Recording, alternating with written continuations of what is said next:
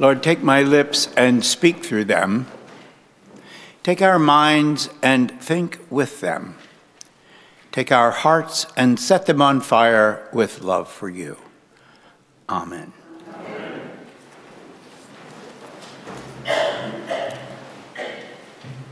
Good morning. It's so nice to be back with you. I was here doing a bit of a speech about aging. I said to the earlier congregation, you invited me to talk about being older than dirt, but it was a great day, and I understand lots of you attended that series, which is so wonderful to hear. This is the beginning of Lent, of course, and in today's gospel, there is a sentence I think is a very important sentence, but I'm not sure that you would have picked up on it necessarily unless you believe that Jesus was human.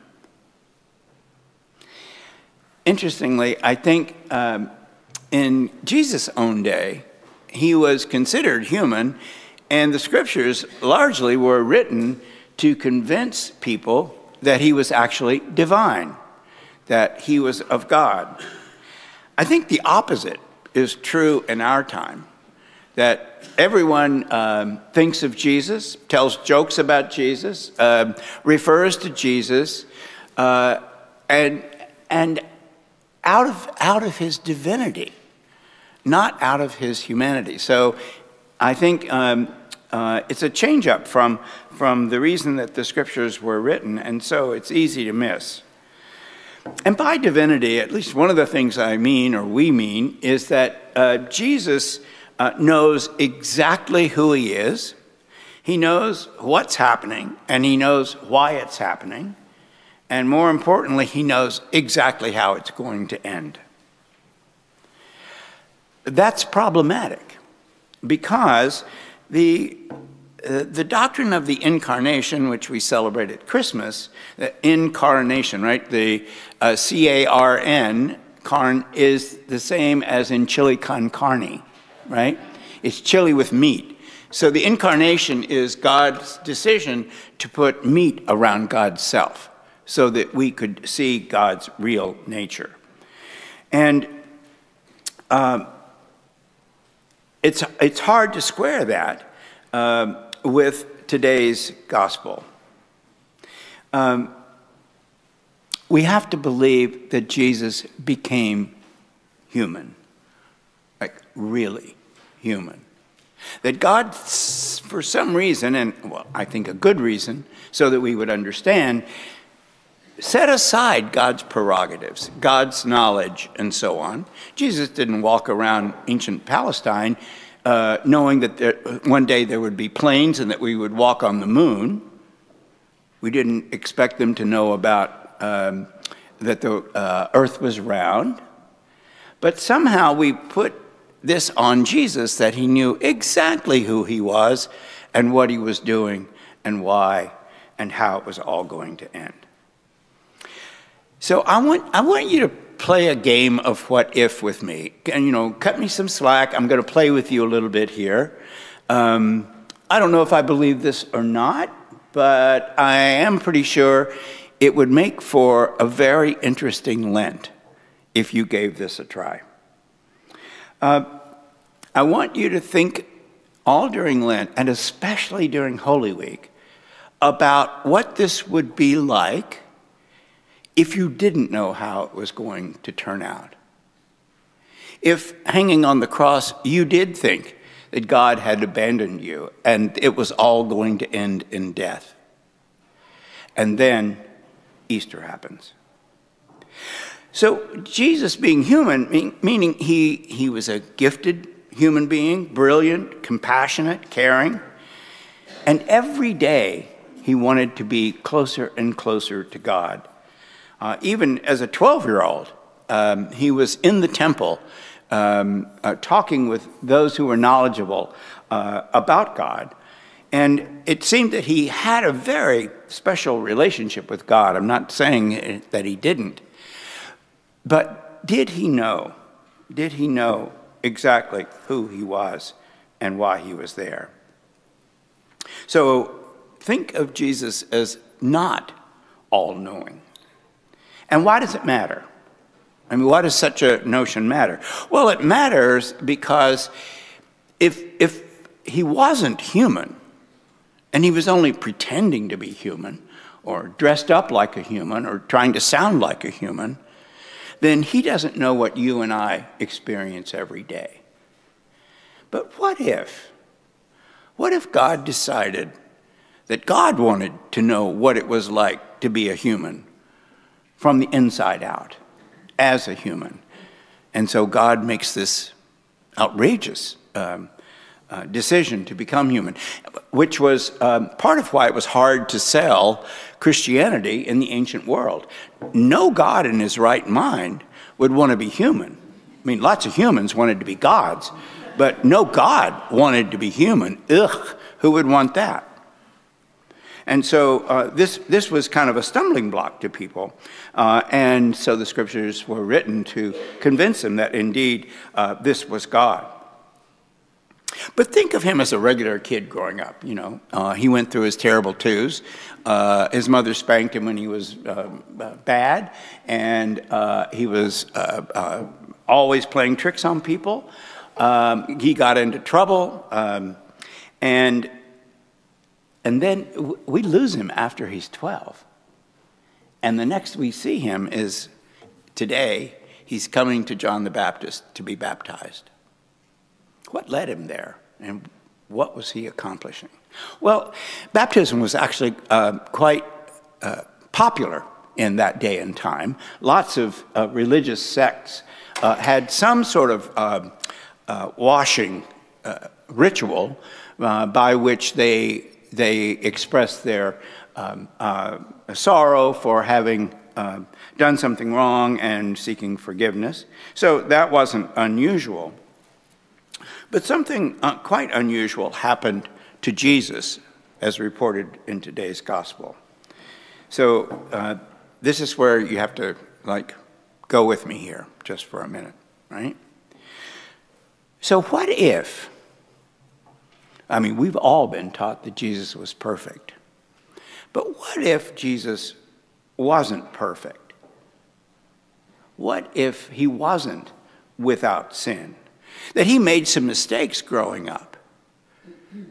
When he did something wrong, he felt guilty. And that's why and how he knows what forgiveness is and how important it is. How else would he have told the story of the prodigal son and understood what that son was feeling when he made the decision to come home to his father? How else would he tell you that when you bring your gift to the altar and you're in enmity with your brother or sister, that you go and reconcile with them and then come back to the offer and offer your gift at the altar? So maybe he wasn't completely perfect. And what if Jesus actually came to John in good faith, like the others did, wanting to be cleansed from their sins, but more than that, appealing to God for a good conscience, as the first letter of Peter says in our lesson today. And when he is baptized, this amazing thing happens. A voice comes from heaven saying, "You are my beloved, in you I am well pleased." Now, you would think that would be good news, right? I've never heard a voice from heaven, and certainly not one saying, "You are my beloved, in you I am well pleased." But you would think that would be a pretty affirmative statement, and you would be awfully happy about that. But what the next sentence is, this is the sentence I want you to pay attention to. What the next sentence says is, "And the Spirit drove him into the wilderness." Now, Matthew and Luke's Gospels, which were written 10, 15 years later, and they had a copy of Mark's Gospel in front of them, changed the drove to led. that the Spirit led him into the wilderness. But the earliest account of this baptism in the Gospel of Mark says that he was driven into the wilderness. And that's because, I think, when you absorb the truth that you are God's child, you are God's son, you are God's daughter, you are God's child, and in you God is well pleased, that's not just a positive statement, it's an alarming statement. Because it raises the question, what are you going to do in light of that? What kind of life are you going to lead? What kind of a person are you going to be in light of that good news? So, what if Jesus was human? What if Jesus didn't know how it was all going to turn out? He might have hoped, but he didn't know how it was all going to turn out. And he found this affirmation from God disturbing and not comforting. In fact, it was very troubling to him. And so when he's in the wilderness, he struggles with, who am I? And what does it mean for me? And what does it mean for my life? He was a person who wanted to know God more and more and to be God-like more and more. But oh my God, you are my son, in you I am well pleased. If God loves me that much, then what must I do? And so he has lots of temptations, lots of temptations. But I don't think there was an incarnation of evil, Satan, there as a personality to talk to. I think these temptations were going on inside Jesus, in Jesus' heart. Because as he thought about his life, these temptations point to, I want more authority, I want more power, I want more glory. And what he ultimately decides, and he makes the right decision, is that this is not the way to be godlike. And indeed, there is another way.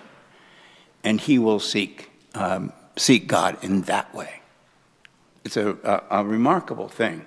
And I think thinking of this conversation as going on inside Jesus doesn't take anything away from it, and frankly makes it a lot more believable.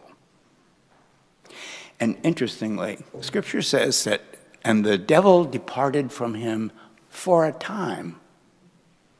Meaning these temptations came back, probably all throughout his ministry, but we certainly see it in Holy Week, because he was awfully tempted to run away, to fight, and so on. And yet we know what the Last Supper, his crucifixion was like, his burial, and his death, which seemed like the end.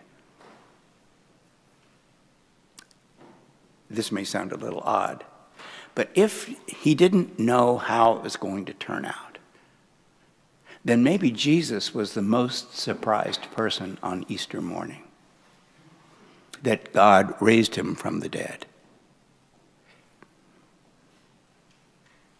I don't know if this is true. I mean, really, to be honest. It's more of a meditation. But about what happened to Jesus when he makes this decision to find another way of being godlike. And so he lived his life. He doubted sometimes the way we do. He didn't know how it was all going to turn out. I mean, you and I don't know what's going to happen this afternoon, never mind in the grand scheme of things how it's going to turn out. But if God chose to become a human being, like you and me, with all the temptations that you and I have, and we're not perfect, then God knows us from the inside out, intimately, because God became one of us, to discover what it's like to be us and to draw closer to us. It may not be how it happened, but it's at least possible, and its meaning is probably true. But here's what I know for sure. I know that God loves you and me that much. That what God said to Jesus at his baptism, God says to you and me. You are my beloved son. You are my beloved daughter. You are my beloved child of God. And to us, that may not just be an affirmation, but a kind of alarming demand on us. Because if that's true, how do we live our lives in response to it? And our job is to figure out how we live out what it means. And how do we discern God's will for us? I don't mean about like your whole life, but perhaps there's a relationship you need to pay attention to, or there's something that needs reconciling, or a big decision that you need to make. It seems to me that the God we love and worship knows what that feels like from the inside out. We literally have a Savior who's been here and done this. And that makes a world of difference. So as we begin 40 days of Lent, I'm just going to suggest to you that it might be a good time to wrestle with our own temptations, knowing that Jesus wrestled with his temptations, and he might have chosen not as well as he did, and so might we. And so during this 40 days of Lent, let us embrace the fact that God loves us as God's own child, and then listen for God's call to that next decision or that next relationship or this next part of my life, and become the child of God each of us is. I pray for a good and holy Lent for you and for all of us. Amen.